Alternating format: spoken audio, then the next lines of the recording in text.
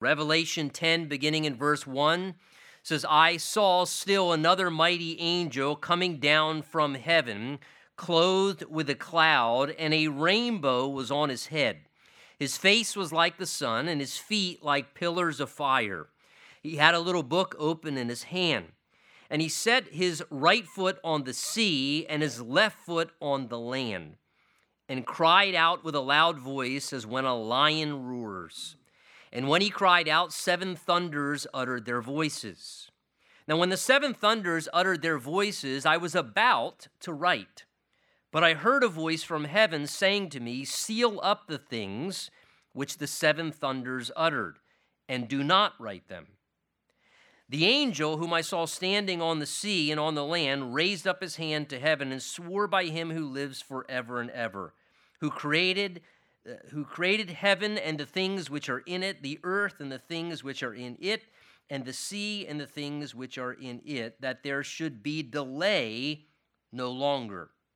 But in the days of the sounding of the 7th angel, when he is about to sound, the mystery of God would be finished, as he declared to his servants the prophets. Then the voice which I heard from heaven spoke to me again and said, go take the little book which is open in the hand of the angel who stands on the sea and on the earth. So I went to the angel and I said to him, give me the little book. And he said to me, take and eat it, and it will make your stomach bitter, but it will be sweet as honey in your mouth. Then I took the little book out of the angel's hand and ate it, and it was sweet as honey in my mouth, but when I had eaten it, my stomach became bitter. And he said to me, you must prophesy again about many peoples, nations, tongues, and kings. And Father, we humbly ask just for the grace and the help of your Holy Spirit now, even just to be attentive and to be receptive, Lord, that your Spirit might speak to us through what you have spoken here in the written word of God. So, Lord, we ask, take away the distractions within us, among us, and just give us a heart that's receptive and an ear that wants to hear what your Spirit would say to this part of your church through the word of God this morning. And we commit this time to you in Jesus' name. And everyone said, amen. Amen. You may be seated. You know, whenever God is saying things, he certainly, like any father, intends that we would be carefully paying attention, that we would listen and that we would digest what it is that he's saying to us. And even more than that, that we would not dismiss what God said to us, but that we would then do what he has asked, regardless if it is pleasant or if it's actually difficult and hard for us to do what God has asked. And we see this unfolding in today's text, and I hope, Lord willing, in light of looking at this passage together, that it will help us and equip us to do likewise in our own personal lives. Remember the setting in chapter 10 where we're at now. We've been watching these severe judgments that God has been pouring out on the inhabitants left behind on the earth during the time of the tribulation. And we've watched the unfolding of the severity of the first of 6 out of 7 trumpet judgments that God is now pouring out upon humanity remaining upon the earth in the tribulation. It's at this point we now come in chapter 10, verse 1, to another pause in the sequence of events during the time of the tribulation. Just like, remember, we had a brief pause, or we might say an intermission, between the 6th seal and the 7th seal. Between the opening of the seals, there was the succession of the 6. Then there was a brief pause between the 6th and the 7th seal being opened. Now we have this same pattern again, where there's a brief pause between the blowing of the 6th trumpet and now the final blowing of the 7th trumpet. And that pause will last here from chapter 10, verse 1, and it will run the events described all the way down to chapter 11, verse 14, where then finally the 7th trumpet is actually blown. Look with me in verse 1 as our text opens up. John tells us, I saw, he says, verse 1, still another mighty angel coming down from heaven, clothed with a cloud, and a rainbow was on his head. His face was like the sun, his feet like pillars of fire. He had a little book, John says, open in his hand. That is, the book was open as he's holding it. And he set his right foot on the sea, and his left foot was on the land. And he cried out, verse 3, with a loud voice, as when a lion roars. So at this point, John in the vision now sees and hears things from another powerful person at this point, who it says, verse 1, is descending down from heaven to stand there upon the earth. Now, there are some who want to identify this person as the Lord Jesus himself, simply because of the language that's used to describe the person here in verses 1 through 3. You see the cloud, which reminds them of God manifesting himself in the glory cloud of the Old Testament. They read there in verse 1, of course, of the rainbow that it says was on his head. And remember, Revelation 4 said that there was a rainbow that encircled the throne of God. And then, of course, the very similar imagery that we saw back in chapter 1, where John saw the glorified, risen Christ in a very similar way, who had a bright, shining face. They see the face shining like the brilliance of the sun, and feet like pillars of fire, like the burning brass feet of Jesus seen in Revelation chapter 1. Yet I think, honestly, that idea is a very unnecessary stretch. And it really does not add anything to help the situation or the passage. In fact, between the rapture, what we refer to as the removal of the church, where Jesus appears in the air and the trumpet is blown, and you and I as Christians, the Bible tells us, will be caught up to meet the Lord in the air, which will then initiate the onset of the 7-year period of tribulation, at which the end of that, the Bible speaks of the second coming of Christ, where Jesus will then return, the Bible says, back to the earth. His feet will touch down on the Mount of Olives, where he will then set up his throne and rule and reign on the earth for a 1,000-year period in the kingdom age as you and I return with him. The Bible speaks nothing of the fact of Christ coming down to earth during any time in the tribulation. The Bible describes Jesus calling the church, meeting us in the air, and seems to make no mention whatsoever of Jesus returning to the earth and physically being on the earth during the time of the tribulation until the very end of it, when he comes back and his feet touch down on the Mount of Olives and he sets up his throne. That being said, keep notice here as we're looking in the midst of the tribulation that it tells us very clearly in context in verse 2 that this personage, which the Bible calls another mighty angel, set his right foot on the sea and his left foot on the land. So it would seem very out of sequence for this to be Jesus standing now on the earth at this time. John simply tells us in verse 1 that he saw still, as he's been seeing other angels, another mighty angel. Now, what's interesting as well is that term that John uses for another there is a specific Greek term that speaks of another of the same kind. There's another phrase that's used in the Greek that speaks of another referring to another of a different kind, like apple, and then another kind of fruit would be an orange of a different kind, as compared to apples, another of the same kind, an apple, but just maybe a little bit different, but of the same kind. This is the term here, another of the same kind. And remember, back in chapter 5, John described there a strong angel that was speaking from the throne of God in heaven, same term that we have here for a mighty angel, just translated mighty here in the text. And John here is simply saying, I saw another of the same kind of that strong, mighty class of angels that he already saw back in chapter 5. And John is simply saying here, this was another one of the same kind of that strong, mighty class of angels that exists among the angelic realm.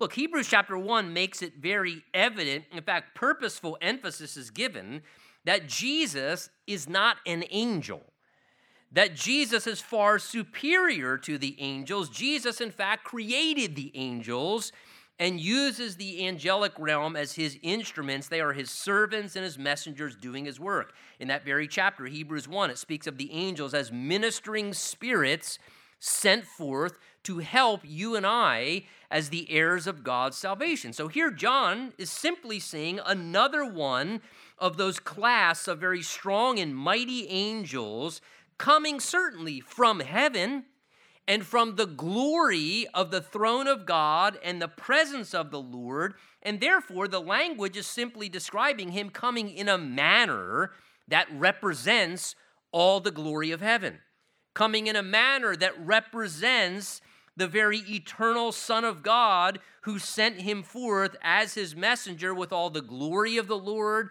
with all the power of the Lord. And the language doesn't want to define Jesus, but it's simply defining that this angelic messenger is a reflection of heaven with all the glory, but yet a very strong and mighty angel nonetheless. Now, what's very impressive, you notice there, as John describes seeing this angel, he tells us in verse 2 that this strong and mighty angel had one foot standing on the sea and another that's on the land. Now, that's pretty impressive to be able to stand on the sea, to have a foot that actually standing on the sea like solid ground, the other foot straddling the land. The picture here is standing with one foot resting on both the physical part of the land as well as the water on the earth. The idea is laying claim to God's dominion, that everything under heaven and earth, the land, the sea, God the Father, Jesus the Son, created the whole universe, all the land and all the seas, and now this strong angel is indicating that his king, the King of heaven, is laying claim to all of creation. This angel of heaven sent by the King of glory, in a sense, standing here like this, I believe, is in essence a way of indicating this time of rebellion on the earth is over. And I now, as a representation of heaven's throne sent by the King of eternity, I am telling you this belongs to my king.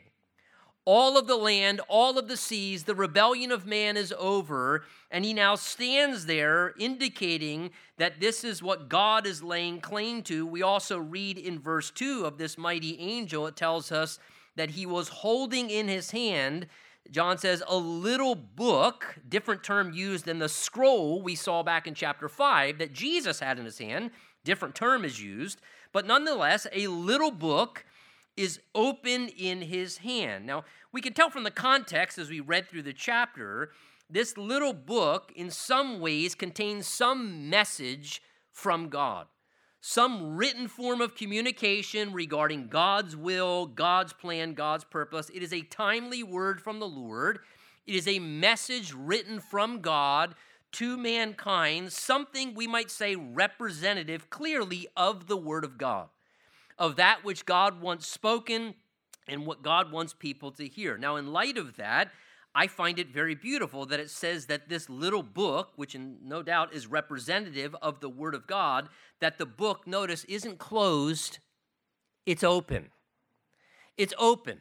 And to me, that's very beautiful to see because I believe that is a very clear picture of how God wants the message of His Word to always be open to mankind. That God wants His Word to be open, to be clear, to be understood to His servant. It reminds us that is God's primary heart in relationship to His Word. Not that it would be a closed book. Not that it would be something that only those of special spiritual status can open and understand. And unless they somehow, by their great spiritual authority, open and explain to us the deep truths of this mystical book that only they understand. No, God wants His Word to be open to all of humanity. He wants it to be understood. It's an open book.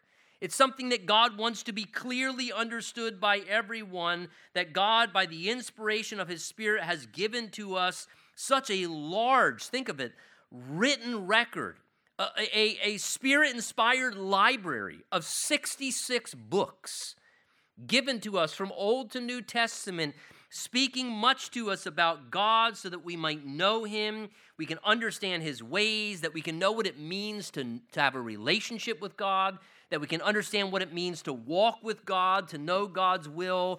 And I believe God truly delights to see us with His book, as we are this morning, open. I believe it pleases the heart of God to see His Word open in our hands. Again, remember our very beginning of the book of Revelation, one of the things that Jesus said there to John, he said, Revelation 1 verse 3, "Blessed is he who reads and those who hear the words of this prophecy and keep those things which are written in it, for the time is near." Right? And again, Jesus was saying that particularly regarding the book of Revelation, because oftentimes people look at the book of Revelation and they think, oh, that's too complex. That's like a closed book, man. That's like a sealed, deep, mystical thing that humanity wouldn't even dare to try and understand. And Jesus said, no, there's actually a special blessing for those who open and read and understand this very book of the Bible that we're looking at. And Jesus promises a blessing to those who open it and read it and understand it, because God wants his word to be open to us, that we would be able to understand it. Just recently in our School of Discipleship, we went through Nehemiah chapter 8, and there I love in Nehemiah 8 that passage where it seems there's sort of a spiritual revival that's happening among the people of God. And it tells us this in Nehemiah 8. It says, Ezra opened the book, that was the book of the law, from Genesis to Deuteronomy. He opened the book in the sight of all the people, and when he opened it, the people stood up out of reverence for the word of God.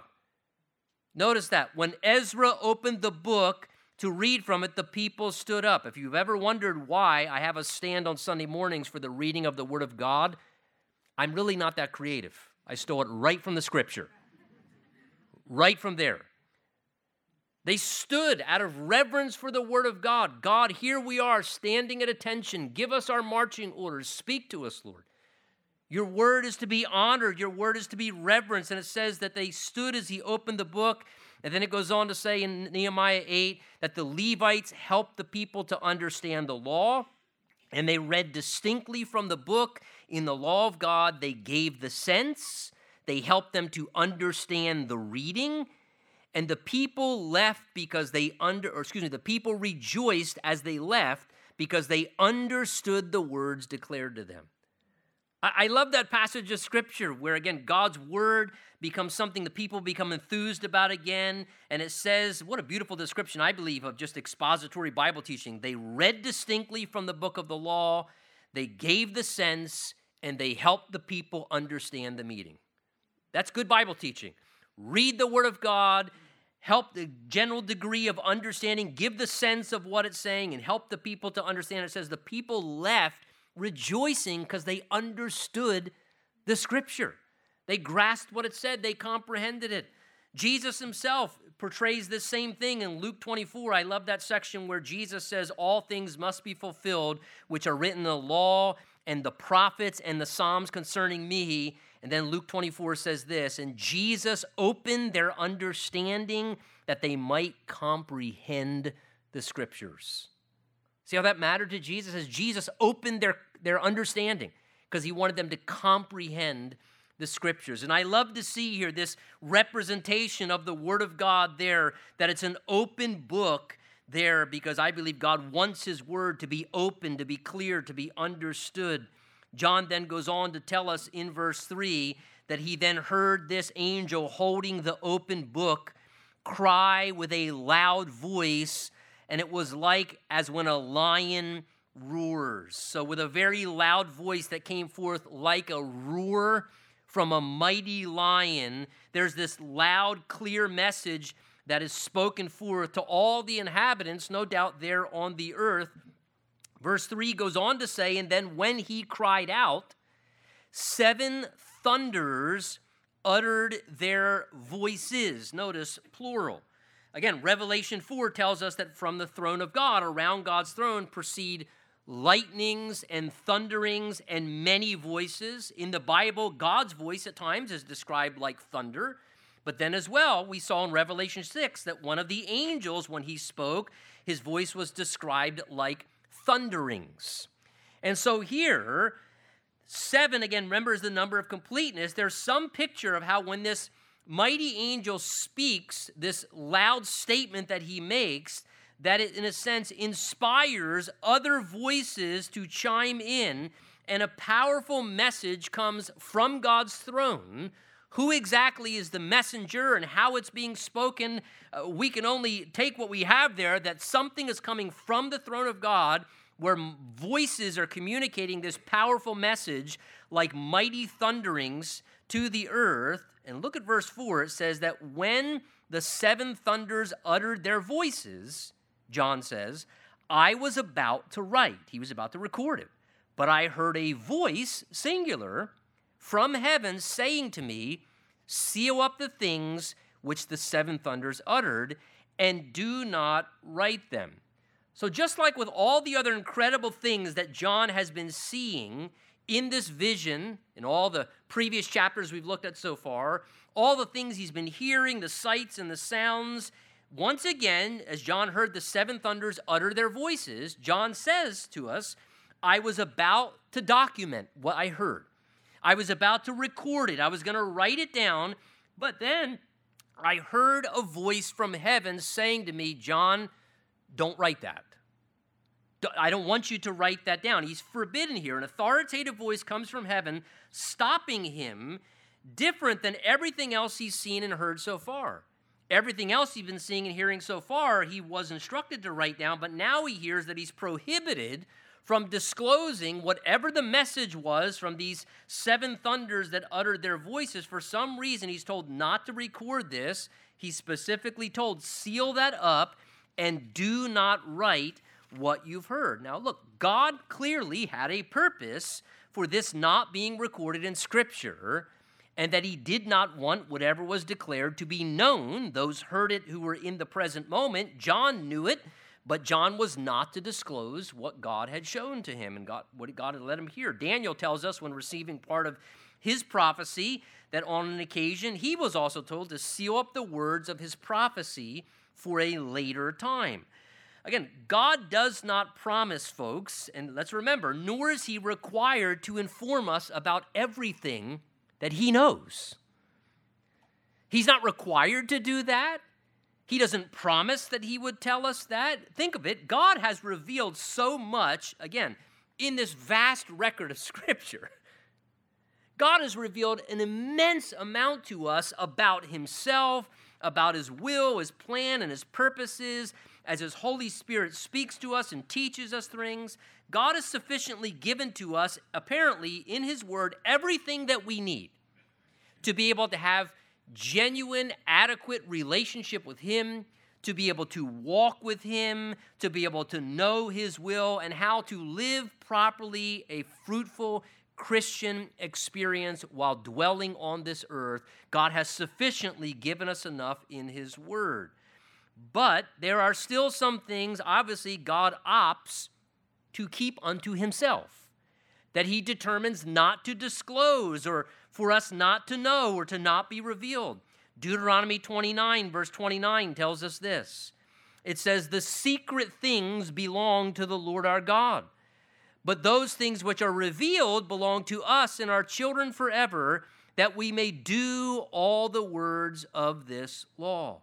Notice, God may decide at times not to disclose certain things.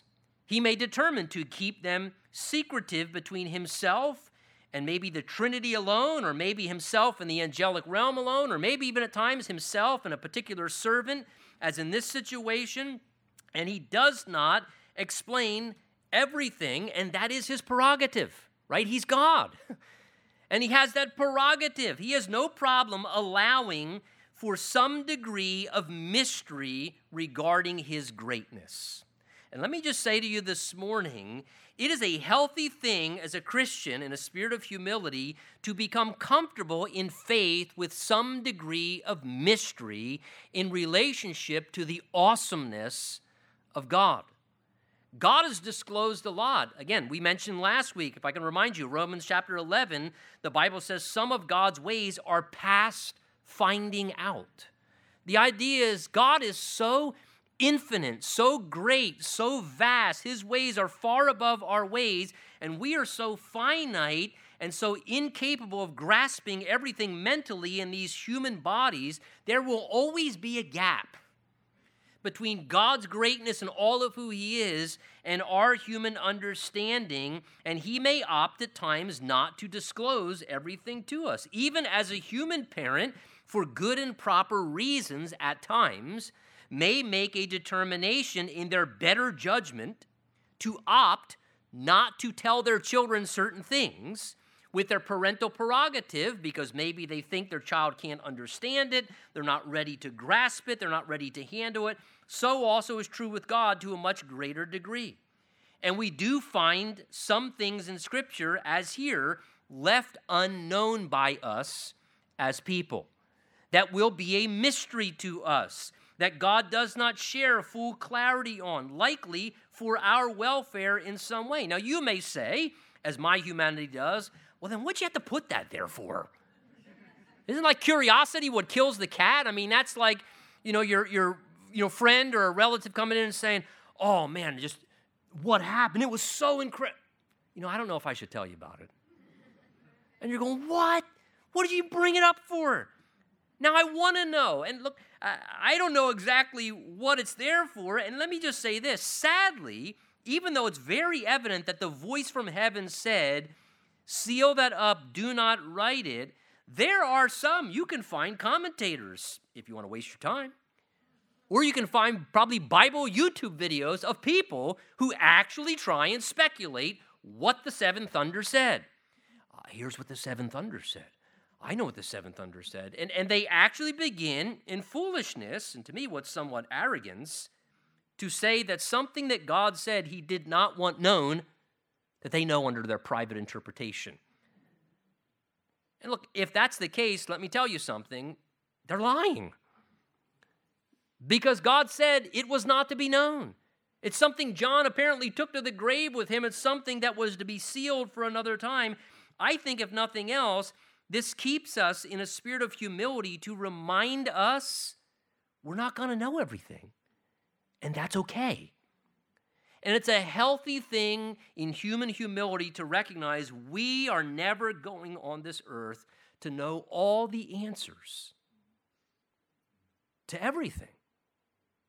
We're not always going to have all the answers. And to some degree, we can almost torture ourselves as human beings trying to get the why for everything that happens on this earth. Trying to get adequate explanation and reasoning and basis for, when the reality is the Word of God teaches that we are not going to have all the answers. There are certain things that God will not reveal to us. I believe many of those things will become evident when we can handle them in eternity. When we have a glorified body, when we see all things clearly, we're not looking through a glass dimly as we are in this body of flesh now. And we should be truly grateful for all we do know and humbly recognize there's always going to be a gap between my limited understanding and God's full knowledge of all things. Look, beware of any spiritual arrogance that would ever imply that we know and understand everything. When you start going down that track or thinking you need to figure out or know everything, boy, that can get you to a place of spiritual pride and a condescending, self-righteous attitude really, really quick in your doctrinal understandings and your perceptions. And look, let me say as well, beware of people who give the impression that they do know everything about everything and come across in a hyper-spiritual and superior way. That is a very unhealthy thing. God has purposes for us not knowing things, because there are certain things I believe that we just shouldn't and can't handle knowing in our humanity. As I was reading this and preparing, I was thinking of the reality that this was an issue all the way back from the Garden of Eden. In Genesis chapter 3, what got Adam and Eve into sin originally? It was seeking to know something that they weren't supposed to know about. Don't eat of that tree of the knowledge of good and evil. And the devil comes in. How did he tempt them? Oh, see, God just knows that if you eat that tree, not that you're going to die, but then you'll know things that God knows. Don't you want to know more? Don't you want to know deeper things? Don't you want to see more unique mysteries? And God's just, you'll be like God, and you can know everything. And interestingly enough, sadly, what led to the fall of humanity was their pushing past boundaries in their human insignificance before an almighty and awesome God and trying to know things from that tree of knowledge and good and evil, and it led to the fall of humanity. By pressing beyond those boundaries, there is so much, folks, God has clearly revealed in his word and by his Spirit. My thought is, let's focus on the revealed will of God. Let's focus on what we do know, what God has given to us, what is clear, and seek to live in a knowledge of that, and to have an obedient Christian life and fruitful Christian behavior, and not get caught up in hyper-spirituality and chasing after deeper unknown mysteries and experiences where we at times may have no sure basis that that's even a legitimate thing because there's no scriptural basis for it. I'm having a hard enough time continuing to know everything I need to know in here, and certainly live it all out. I don't need to go chasing some mysterious idea or hyper-spiritual concept that I don't even have no guarantee is really from God or from the Holy Spirit. I want to stay in accordance with the will of God, and the revealed will of God is very, very evident by the things that he's chosen to share with us. Remember that Deuteronomy 29 passage? The secret things belong to the Lord our God. The things that have been revealed to us are what? That we may do them. My focus should be on doing the things that are revealed. And I think that when we do what is revealed, often and many times the unrevealed things become a little bit more clear to us as we're simply focusing on what God does show us. Now, to me, John shows a very beautiful, beautiful lesson here to us as well in verse 4, where he's about to write down what he heard.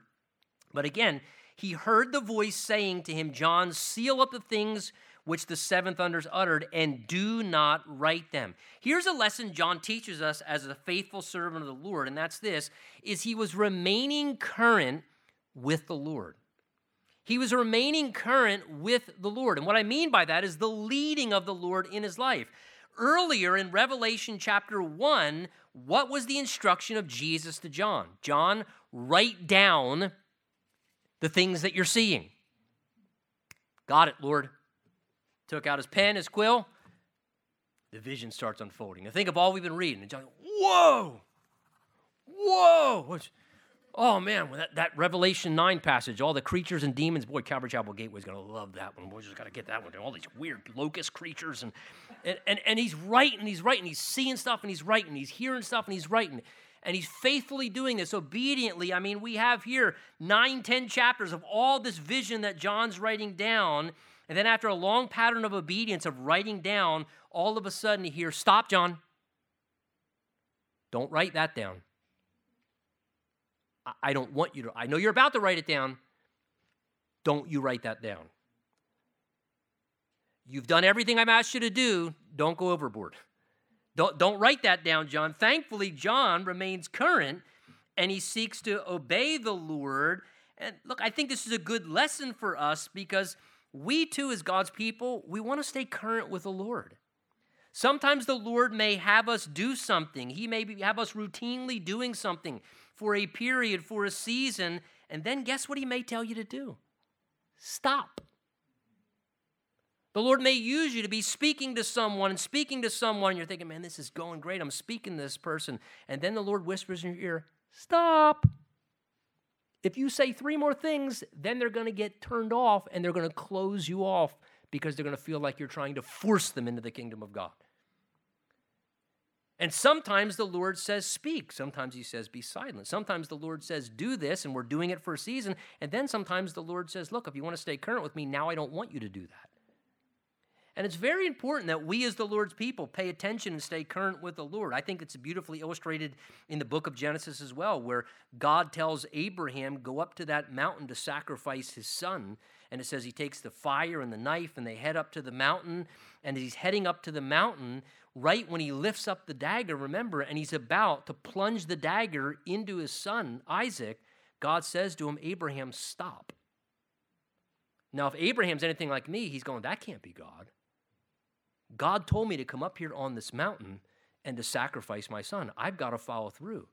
And the reality was God did tell him to do that. And God tested him, and God took him to a certain place, and God said, okay, now stop there. Don't go further. Now I want you to stop. And very important, it's a good thing that he stood current with the Lord, or he would have made a bloody mess, no pun intended. He would have made a major mess. The type had been satisfied. God had seen what God wanted to see in the testing of Abraham. So again, let us pay attention. What's the Lord saying today, right now? Not what did he say a week ago, a month ago, a year ago. Pay attention to what the Lord's telling you continually. Stay current with the Lord. John said, I didn't write it. And then verse 5, the angel whom I saw standing on the sea and the land, then raised up his hand to heaven. He's going to swear an oath now. Verse 6, by him who lives forever and ever, who created heaven and the things that are in it, the earth and the things in it, and the sea and the things that are in it, that there should be delay no longer. So the angel now, notice, reverently lifts his hand up towards heaven, acknowledging the power of God as the eternal creator, and he's now swearing an oath. And he's swearing by, notice, the eternal nature of God. He says that he swore by the one, verse 6, who lives forever and ever. So he's reflecting there as he swears upon the God who never changes, who will always be trustworthy and faithful, and who will do all as he said. But he also swears by the God who's the all-powerful creator of all things. He says the God who created the heavens and the earth and the sea and everything that's in them. Again, declaring the mighty power of the rulership of God over all things, that God made everything, God controls everything, and he's displaying the power and the greatness of God. And this angel swears an oath to this unchanging, all-powerful God. And as he's speaking forth this message, it tells us there in verse 6, going on, that he said he spoke these things, that there should be delay no longer, verse 7, but in the days of the sounding of the seventh angel, when he's about to sound, the mystery of God would be finished, as he declared to his servants, the prophet. So the first part of this message, being sworn by the angel as a messenger of God, was that there was to be, it says, delay, verse 6, no longer. That there was to be delay no longer. Something that had been held up or held back for a period because God had been forestalling it. It was something that was an event that was being postponed. It was being held off by God. But now that period of postponement was to no longer be delayed any longer. And the idea is it's now about to come to pass at this time. The set time has arrived, and now it's to be fulfilled without any further delay. And again, folks, God may have reasons at times for delaying certain things. And there's a purpose behind that, and we shouldn't push past if God's trying to delay something. But then there comes a time where the set time arrives, and the delay is over. And God says, no more delay. Now's the time for this to come to pass. He's going to act. What's the question of what this was? Well, verse 7, notice he says, no longer was there a delay. He describes it as the mystery of God, which was about to be finished as he declared it to his servants, the prophets. Now, whenever we see that New Testament word mystery, mysterion in the Greek, it describes something that's always been a part of God's plan, and God has always known about it, but it had not yet been revealed to mankind. Like a statue that's under a sheet, and there's the day of the revealing. It's there. The artist knows what it looks like, but then there comes the day where the sheet is pulled off, and then it's revealed to everyone what has always been there. And this is the idea in the New Testament where we find this phrase mystery used, where something that God has always known that's a part of his plan, but it had not yet been revealed to humanity. And we see this phrase used repeatedly in the New Testament regarding the church body, that Christ would unify Jew and Gentile into one spiritual family. We read of the mystery of Christ in us, that Jesus, by his Spirit, would actually dwell inside of the believer, something unique to the Christian experience, that Christ would dwell in us, that the Jews would be judicially blinded and that Gentiles would be saved, and then God would circle back and finish his plan for the nation of Israel. We see this phrase mystery used in various ways. Here he's talking about the mystery of God, he says, which would now be finished, the completion or culminating of something that's always been part of God's redemptive plan. The question is, what is this mystery that now is no longer going to be delayed and God is about to finish? Well, one thing we take notice, he links together the blowing of the seventh trumpet with this mystery of God being fulfilled. Verse 7 says, it's in the days of the sounding of the seventh angel, the seventh trumpet, when he's about to sound, that the mystery of God would be finished. Now, if you want to glance ahead to chapter 11, verse 15, we get some degree of insight of maybe what this is a reference to. Chapter 11, verse 15 says, the seventh angel sounded, and there were loud voices in heaven saying, the kingdoms of this world have become the kingdoms of our Lord and his Christ, and he shall reign forever and ever. And the 24 elders who sat before God on their thrones fell again on their faces in worship, saying, we give thanks to you, O Lord God Almighty, the one who was and is to come, because you have taken your great power and reigned. The nations were angry, and your wrath has come, and the time of the dead that they should be judged, and that you should reward your servants, the prophets, and the saints, and those who fear your name, small and great, and should destroy those who destroy the earth. So notice, something connected in the blowing of the seventh trumpet brings forth this declaration that clearly speaks of this mystery of Jesus finally taking possession of his purchased possession, everything that he reclaimed back in his redemptive work, the earth and all of its inhabitants, and Jesus, as the verses describe there, eliminating his enemies in rebellion to him, rewarding his saints and his faithful servants, bringing a time of judgment, and then establishing his throne and reigning upon the earth. We're told as well that the mystery of this mystery of God that would be finished was declared, verse 7, to his servants, the prophets, plural. Now, question. What did God declare to his servants, the prophets, all throughout the scripture? Well, each of the different prophets that we find in the Old Testament spoke about many different things, but there was clearly one main theme that each one of them was always receiving information about, and that was the ministry of the Messiah and the coming of the kingdom of God. That not only would Messiah come as a suffering servant, but ultimately he would then have a glorious reign as a king. And all of the prophets, the servants, the prophets, were told things about the coming day of the Lord, that the judgment of God would be poured out on evil and sinful mankind, and there would be the establishing of the glorious kingdom reign as the Messiah would reign over all the earth at one time in the future. And apparently, John is describing here how this, in a sense, was something that's been delayed for a long time in human history. But now God says there's delay no longer. The time is now coming when this is about to be completed and finished. God's about to wrap up his eternal redemptive plan. Keep in mind, for many years, folks, God has been delaying his judgment on the earth and mercifully forestalling the coming judgment of God, which we're now studying here in Revelation. Why? So that as many sinful people as possible can repent and get right with God. Peter describes this in 2 Peter chapter 3, where he says, above all, you must understand in the last days, scoffers will come, scoffing with their own evil desires, saying, where is this coming that he promised? Ever since our ancestors died, everything goes on as it has since the beginning of creation, but deliberately they forget long ago God's word. The heavens came into being, and the earth was formed out of the water.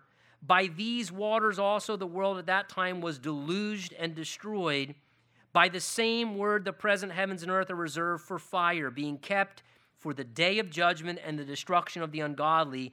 But do not forget this one thing, dear friends. With the Lord, a day is like 1,000 years. 1,000 years are like a day. The Lord is not slow in keeping his promise, as some understand slowness. Instead, he's patient with you, not wanting anyone to perish, but all to come to repentance.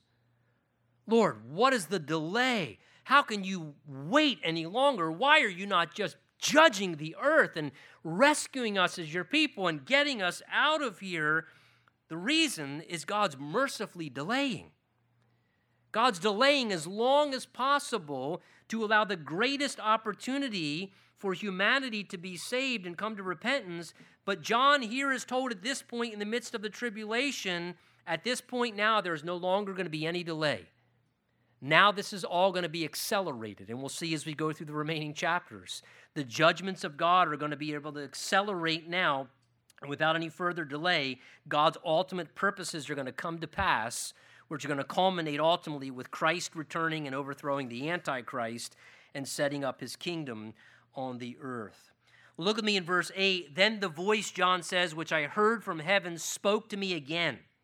And he said to me, go take the little book which is open in the hand of the angel who is on the sea and on the earth. And John says, verse 9, so I went obediently to the angel, and I said to him, give me the little book. So this is now the first time, notice, that John becomes personally involved in the vision. Up to this point, he's just been writing things he's been seeing. Now he actually is told, John, I want you to go over to that angel, and I want you to tell him, give me that book that's in your hand. Now, that must have been, if I was John, probably a little bit intimidating. That's a pretty mighty angel. And he says, go over to him and say, hey, give me that book. Give me that book that's in your hand. But again, when the voice of the Lord speaks to you, you obey in faith. It doesn't matter how intimidating something may seem. You obey in faith, and you do obediently what the Lord tells you to do, and you fear him above all else. And when we have heavenly instruction, we must do as John did. John went over, verse 9. He says, I went and I said, give me the little book. Verse 9 says, and he said to me, after he took it, take and eat it, and it will make your stomach bitter, but it will be sweet as honey in your mouth. Verse 10, John said, and I took the little book out of the angel's hand, and I ate it, as he was instructed, and it was as sweet as honey in my mouth, but when I had eaten it, my stomach became bitter. So John is now instructed here by the angel, after he takes the book from him, to literally eat the book, to take initiative, to put it in his mouth, to chew the thing up, to actually swallow it, and digest its content. And the book literally was to become a part of John's life. He was to digest it, to feed upon it in such a way where his body would assimilate the contents written within it. And notice, the contents written within it, the Bible says here, were going to cause a specific effect upon him personally as he ingested the contents. It said it would have a sweetness while in his mouth, but then it would be bitter or hard to digest internally.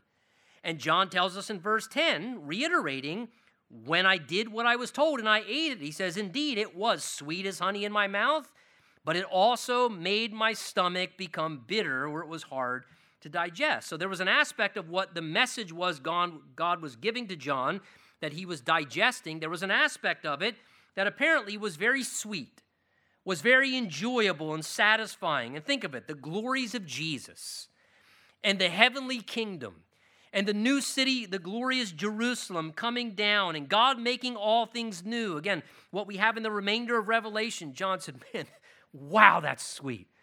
And some of the things John was seeing were very pleasant and satisfying. But there was another aspect of the contents of the message that John said they were very bitter and they were hard to digest. As he saw the further judgments and their severity upon humanity and the suffering and the work of the Antichrist, and that mankind still remains unrepentant and then ultimately suffers in the lake of fire, as John saw that, he said, man, that was pretty bitter and hard to digest. That was hard to swallow. That was difficult to have to take in. And notice right after he's told to ingest this book, the reason for it, verse 11, the angel then said to him, you must, John, prophesy again about many peoples, nations, tongues, and kings. So now that John had digested the book, he's told the reason why he was to eat, to partake of, and to digest this message from God is that it was to become a part of his being in order to prepare him to do what? To speak for God. So that after God's word became a part of his life, he was then more adequately prepared, because he says you must still prophesy, which is to speak what God wants spoken, other things that others around you still need to hear. There were things that God wanted to say through John, and it was through the ingesting of the Word of God that he was able to speak the Word of God. You might want to jot in your notes Ezekiel chapters 2 and 3, because we find other occasions in the Scripture where God's servants were told to do the same thing. Ezekiel was told back in his day to partake of the scroll and to eat of it. And he said in the same way as he ate of that scroll, that at the end of it, God said to him, Son of man, feed your belly, fill your stomach with this scroll that I give you. He says, so I ate it, and in my mouth it was like honey and sweetness. And then he said to me, Son of man, now go to the house of Israel and speak with my words to them.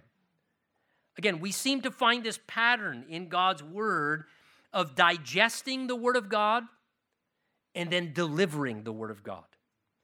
Of digesting the word of God personally and then delivering the word of God by speaking it to other people. And numerous times in the Bible, we do find Scripture spoken of as our spiritual food, like we see here, that we're supposed to feed upon and digest. In Job 23, he said, I've not departed from the commandment of your lips. I've treasured the words of his mouth more than my necessary food. Jeremiah said, Lord, your words were found and I ate them. Your words became for me the joy and the delight of my heart. Psalm 119, the psalmist said, your words were to my taste sweeter than honey in my mouth. You know, the Scripture instructs us that we are to actively partake of the Word of God like a necessary meal, to nourish our spiritual life, to strengthen us in our soul, to meditate, to chew upon the Word of God, to digest its truth so it becomes a part of us so we can have a healthy Christian experience. Remember what Jesus said? He said, man does not live by bread alone, but by every word that proceeds from the mouth of God. And for you and I, as we feed upon and digest the Word of God, do we not find a very similar experience to John here? Whereas we feed upon and digest the Word of God, some of God's Word, it's very sweet and pleasurable and enjoyable. And there are times when we're partaking and feeding upon the Word of God where our portion of Scripture and our experience with it, it's very gratifying. And it's fulfilling and it's satisfying and it is sweet and delightful to our soul.